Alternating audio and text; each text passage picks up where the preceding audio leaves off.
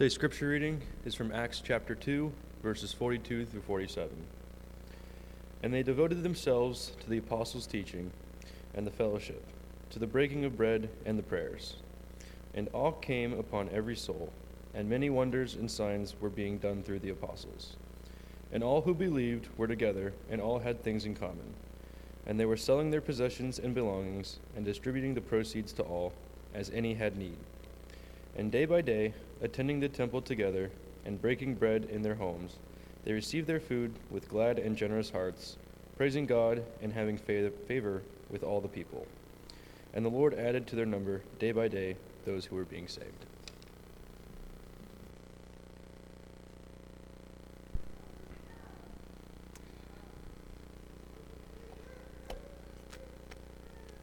Thank you, Robin and Mark and Ross, for helping us move through the resurrection story this Easter morning in our readings of Scripture and in our sharing of communion and in our songs, our worship. Jesus lives. Amen. Jesus reigns. Amen. And praise be to God that the grave could not hold our Lord and Savior. What a time to be alive. Am I right? Imagine witnessing Jesus resurrected, getting to touch his nail-scarred hands, to put your hand in the spear-pierced side, getting to hear the words from his mouth, all authority in heaven and on earth has been given to me.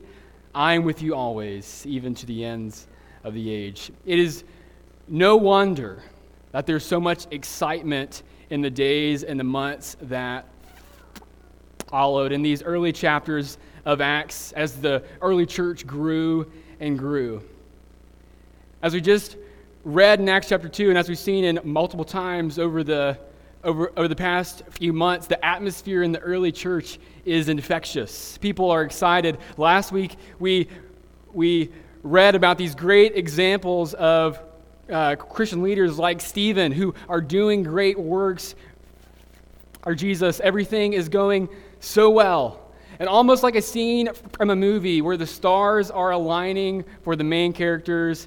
Maybe the guy gets the girl, or a new baby is born, or the victory is won. Whatever could go wrong. And we read this in Acts chapter 8. And there arose on that day a great persecution against the church in Jerusalem. And they were all scattered throughout the regions of Judea and Samaria except the apostles. And devout men buried Stephen and made great lamentation over him. And Saul was ravaging the church, entering house after house. He dragged off men and women and committed them to prison. Jesus still lives. Jesus still reigns. And like a scene from a movie, in the blur of excitement, everything changed. Over the last 2 weeks, we've returned to Acts as we ask this question: who needs to know? Who still needs to see Jesus? We know that there are many who are far from God. In fact, it seems like more and more every year in our country. But what do these people really look like? Where do we find them?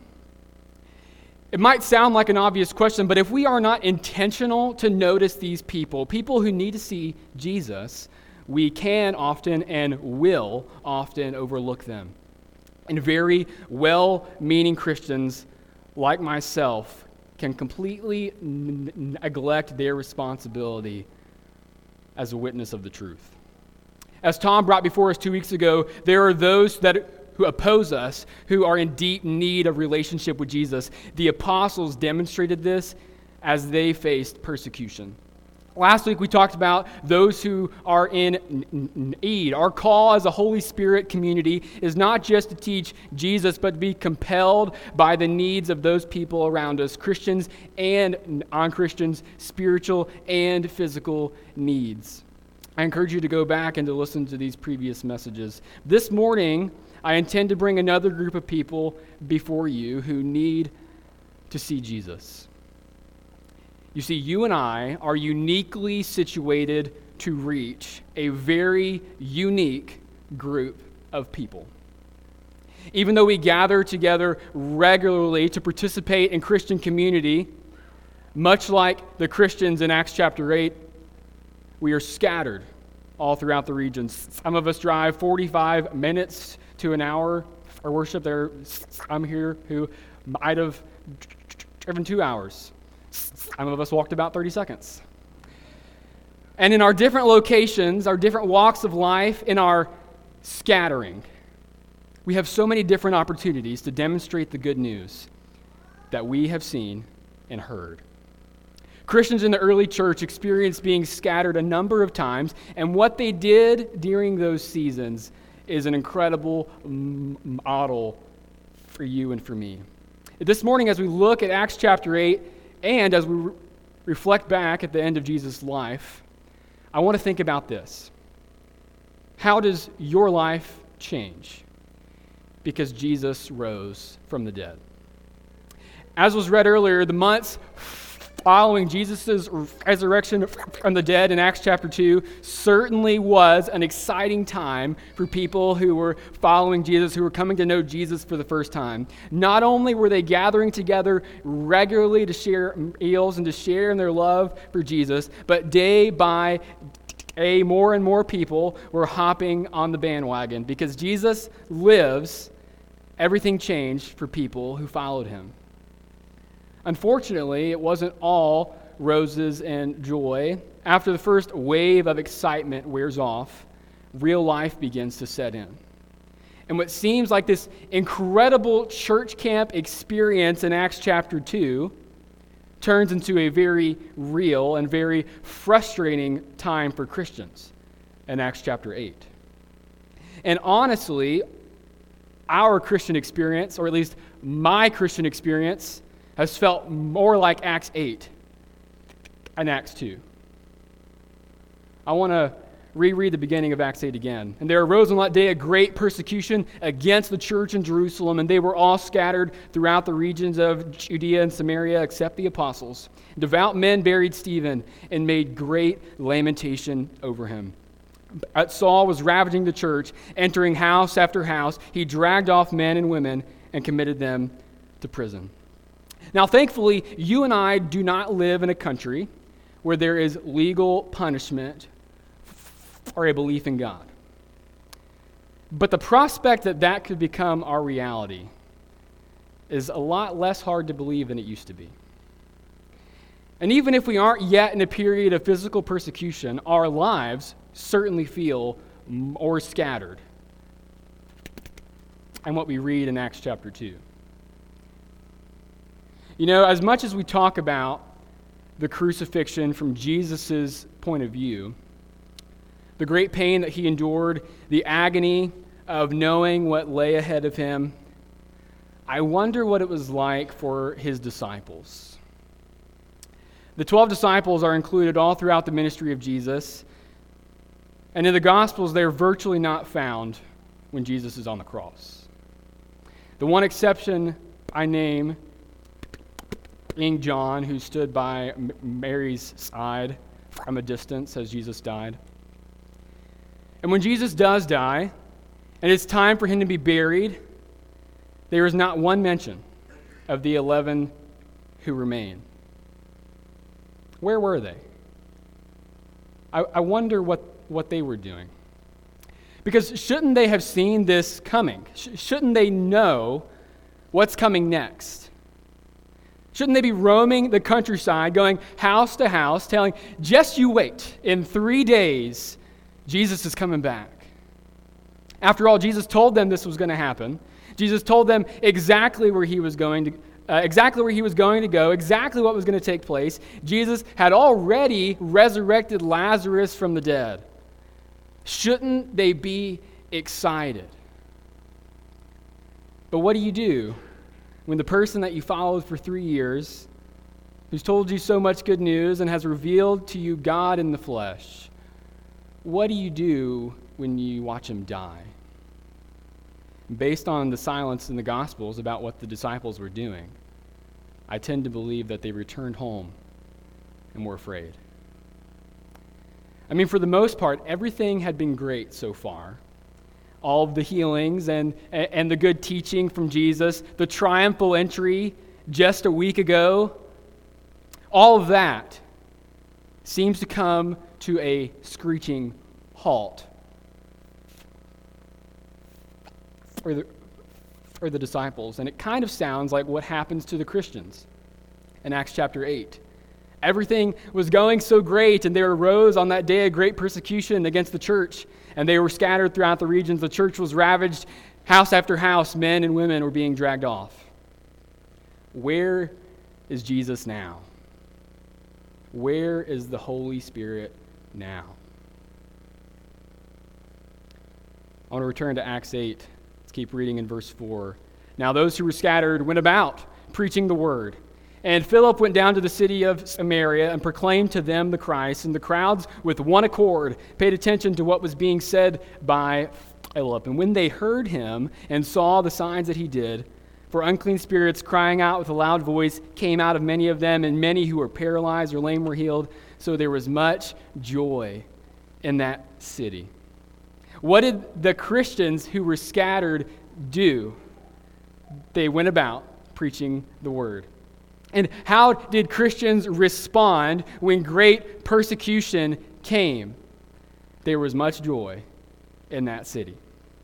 We have two scenes here of our disciples this morning, one of trouble, or each of trouble and despair. One, the silence of the disciples after the death of Jesus. And the second scene is the joy that comes after the scattering and persecution in Acts chapter 8. What's different in these two scenes? Why is one group of disciples joyful in their persecution and continues to preach the word, while in the other, the disciples are silent and fearful and virtually non-existent? In both scenes, people have seen or are seeing great signs and wonders of the Holy Spirit. In both scenes, there are Jewish leaders who want to silence Jesus and his followers. In both scenes, people are dying because of the words that Jesus has said. But the one thing that's different is that in Acts 8, the tomb is empty. Amen? Because the tomb is empty, Christians in Acts 8 are not just scattered in fear. They are scattered for a purpose. Yes, they are devastated over what has taken place among them.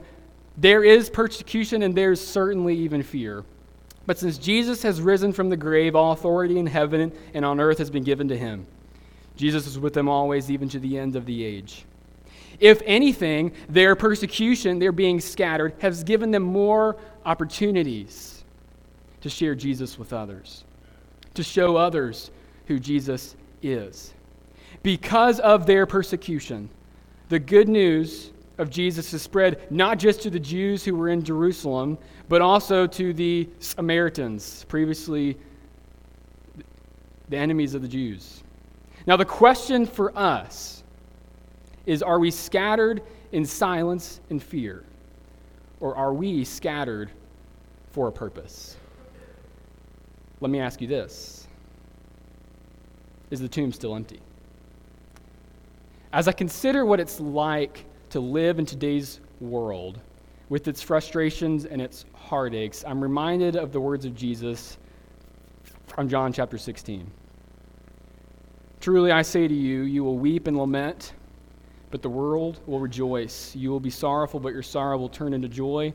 So also you have sorrow now, but I will see you again, and your hearts will rejoice, and no one will take your joy from you. There are people out there who are trying to take your joy from you. There are evil forces out there, and maybe even in here, that are trying to make us forget that the tomb is empty. We need to remind each other, not just on Easter Sunday, but forever, the tomb remains empty. I want to remind you of the question I asked us earlier. How does your life change because Jesus rose from the dead? The obvious answer is yes, absolutely. My life has changed. Because Jesus rose from the dead, I'm a new creation. My sins have been forgiven. But let's be serious for a moment. how has your life really changed? Because if we believe that the tomb is empty, the way that we live our lives is going to be turned upside down.